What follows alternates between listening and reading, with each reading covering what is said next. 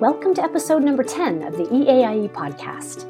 I'm Laura Rumbley, Associate Director for Knowledge Development and Research. In this episode, we're bringing you a perspective from the world of international schools, and specifically touching on some of the connections between international schools and higher education institutions by way of a conversation with Nico Evers. Nico serves as Director of Higher Education Services at the Council of International Schools, or CIS.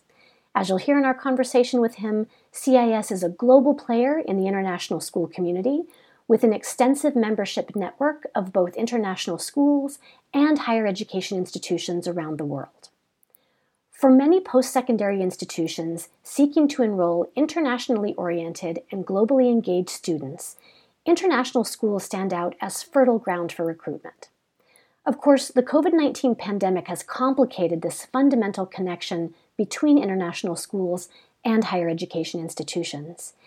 And there's also more to the story of the interface between these two sectors. For example, international educators in both higher education and at the school level share a variety of interests in other key areas, notably in relation to cultivating students as global citizens. In the following interview, Nico Evers talks us through some of these very interesting and highly current dynamics from his perspective at CIS. I hope you enjoy the conversation as much as I enjoyed chatting with Nico. Nico, it's really wonderful to have this opportunity to talk with you. We are neighbors here, in a sense, in the Netherlands, but don't often get a chance to connect. So thanks so much for being with us. Thank you very much, Laura. It's always a pleasure to work with you, and I'm really, really pleased that you've given me the opportunity to speak with you in this podcast. So let's get right into it. For those who may be somewhat less familiar with what the Council of International Schools does and is, could you give us a sense of what our EAE podcast listeners should know about CIS's scope and focus?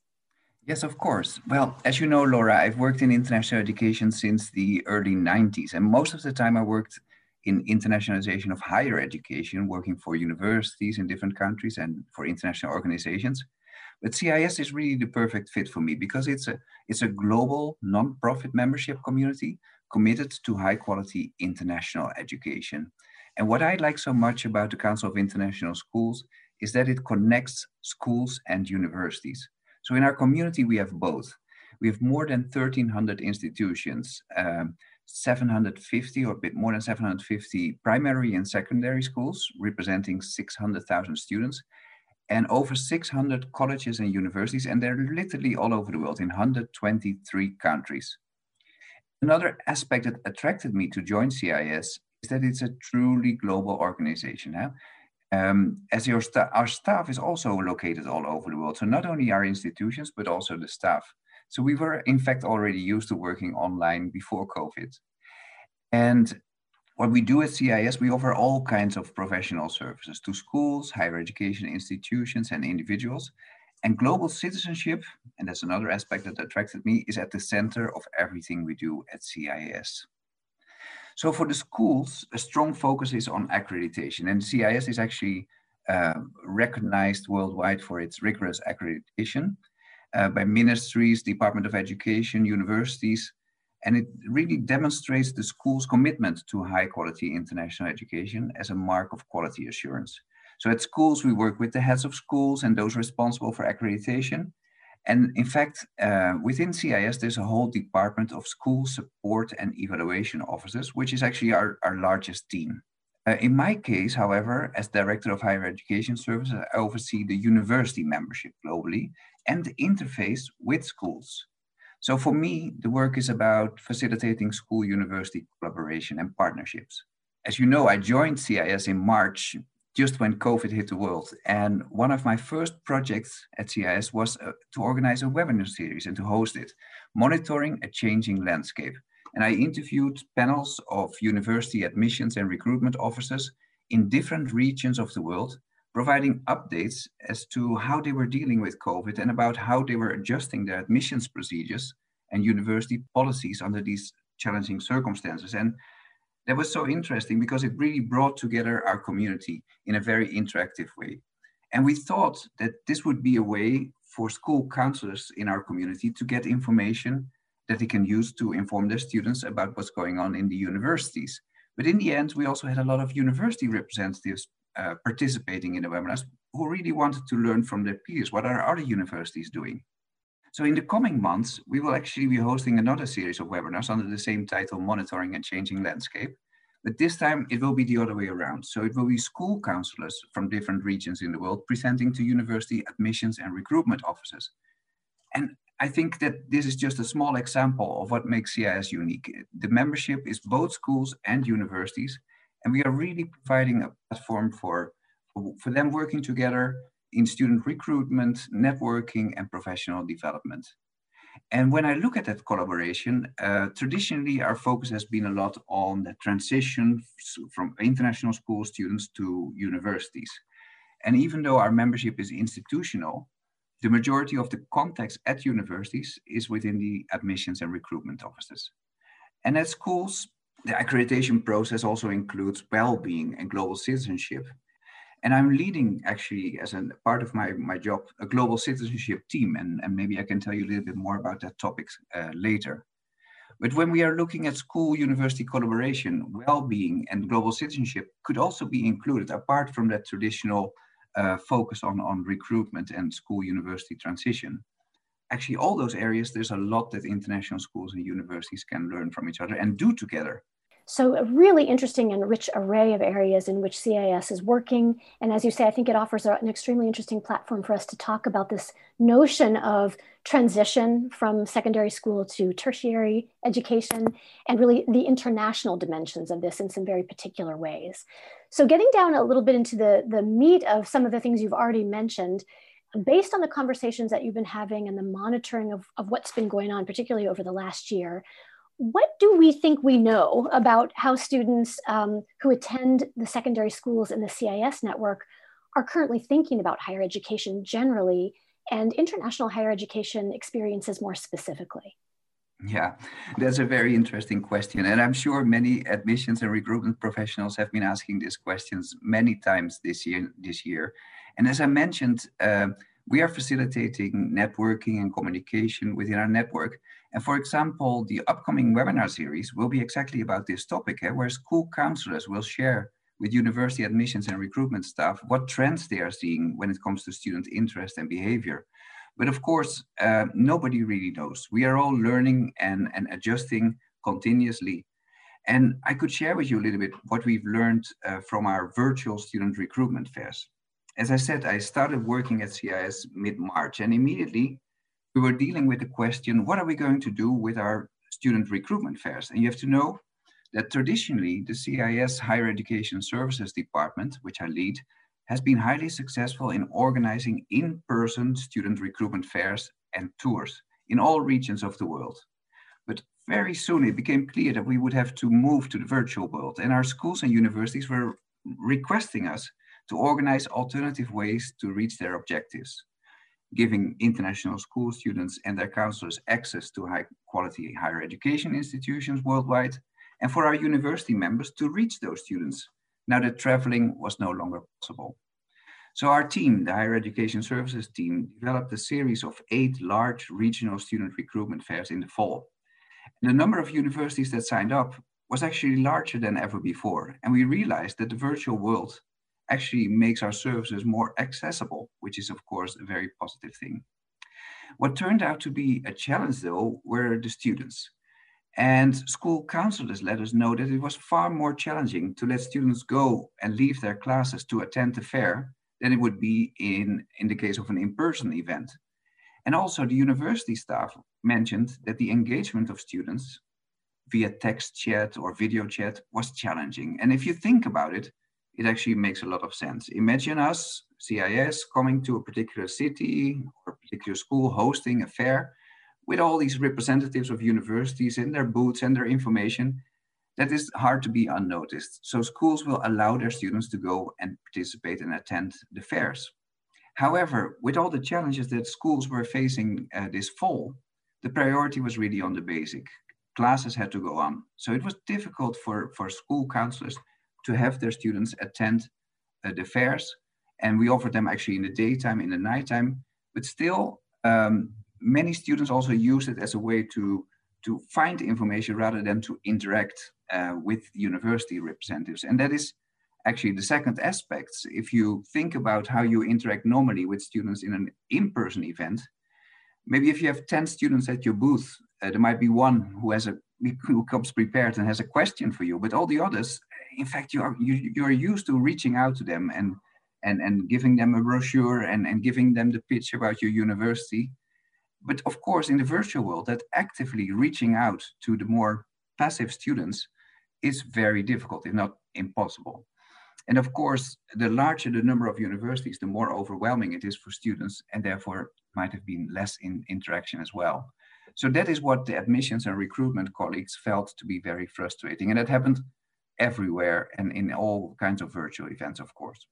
So as I mentioned, we are learning continuously and together with our members and adjusting our events. So what we are doing for the spring is we are now creating smaller scale fairs. And we started developing them with the schools. We realized that the ownership of the schools is crucial to get students engaged. We cannot just simply organize a fair and then hope the schools will commit and the students will come. We had to start with the schools.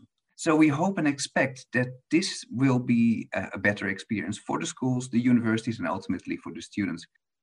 And what might be interesting is to mention that we observed some regional trends when we looked at these virtual student recruitment fairs. If we look at the number of leads per university in the different regions, there seems to be a slight evidence that students are looking for universities closer to home. It makes sense. Eh? In times of uncertainty, you don't want to go too far away. And we've seen less focus on the US, so those were the universities that were getting less leads.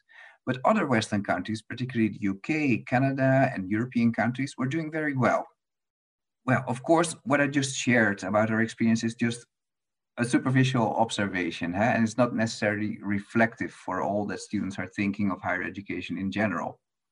What we keep hearing anecdotally is from counselors is that students still want to go to university, but they may be adjusting their expectations about location and timing, maybe considering a gap year. And also talking with those admissions and recruitment staff and agents in our network, several of them have mentioned that actually they're noticing a significant increase in international applications this year. And that last year, their numbers were actually not that much affected by COVID. It's very interesting. So I think there are changes and students are changing where to go and maybe when to go, but they still want to go to university internationally. So there's a lot of information that we're beginning to be able to understand and collate, and of course, a lot of questions remaining about what's really going on and what are all the variables that are in the minds of students and of course of institutions as we navigate this really complicated time. One of the key elements that you've alluded to at the very beginning of our conversation was this notion of the central piece of global citizenship in the international school environment. I wonder how international schools and higher education institutions might be able to reinforce each other's efforts when it comes to the development of these global citizenship skills and sensibilities, which we know are so interesting at the moment in international higher education circles. And again, certainly seem to be so central at the international school level. Yeah, I think that's a fascinating topic. And actually, it's become very timely. And as I mentioned, global citizenship is at the center of what we do at CIS. And if you look at international schools, as part of the accreditation procedure, they have to define global citizenship in their context. They have to explain how they implement it in their curriculum and extracurricularly, and how they assess students' development in global citizenship. And I have a personal interest because I am doing a PhD on global citizenship and how that is implemented in short-term faculty-led programs at US universities. And actually, I didn't find that kind of a comprehensive approach where it goes from defining, implementing, and assessing. So I'm really fascinated now to also do research on how schools are defining their global citizenship concepts, the competencies, the values, the attitudes that are related to it, each in their own context. And that makes it so interesting because we have a truly international worldwide context. So in fact, what I'm working on the coming months is actually reaching out to university researchers interested in doing research at international schools on topics related to global citizenship and intercultural learning. And this summer, we will be organizing a symposium, Global Citizenship Symposium, and it's really related to inclusion through diversity, equity, and anti-racist practices at schools and universities. So anybody in the EAIE audience interested, please let me know. So this year, the focus of our global citizenship work has been a lot on anti-racism and diversity, equity, and inclusion, as in many organizations. And we worked on it both internally within our CIS organization. We created a committee, and we call it IDEA, Inclusion, Diversity, Equity, and Anti-Racism. And we did self-assessment of our organization. For our members, we organized a series tackling racism workshops. And we organized 3 workshops, each offered in 2 time zones, and they were all fully booked. So we're going to repeat those in the spring. And of course, this is a lot of change and a lot of work to be done on top of COVID, actually. But I also believe that, in fact, this whole discussion about diversity, equity, and inclusion is just at the beginning. And there's a lot to talk about when we look at the purpose and the role of international education in this related to societal change. So maybe we have to do another podcast about that specific topic. Oh, absolutely. That's a very rich mine of conversation and information to explore. I feel strongly about that. So already doing so much, CIS really is, extremely active in thinking about these matters of international education along a continuum of education. I wonder, thinking a little bit toward the future, how is CIS thinking about expanding its knowledge base in its areas of interest, particularly with respect to the dynamic between international schools and higher education institutions that are interested in international school graduates? Wonderful, yeah. Well, if you look at it more broadly, as I mentioned before, we are looking to strengthen that collaboration between schools and universities in the area of international education, in areas around global citizenship, work preparedness, well-being, and that has to do with child protection at schools, but also student well-being in universities, and that transition students from school to university, and that is of course related to assessment and admissions, and of course the whole area of recruitment. And in the area of recruitment, we have been very active, and that's traditionally the connection of schools and universities with over 1,300 institutions in 120 countries. And what we do, I mentioned it before, we organize these student recruitment fairs, student recruitment tours. We have professional development and networking conferences.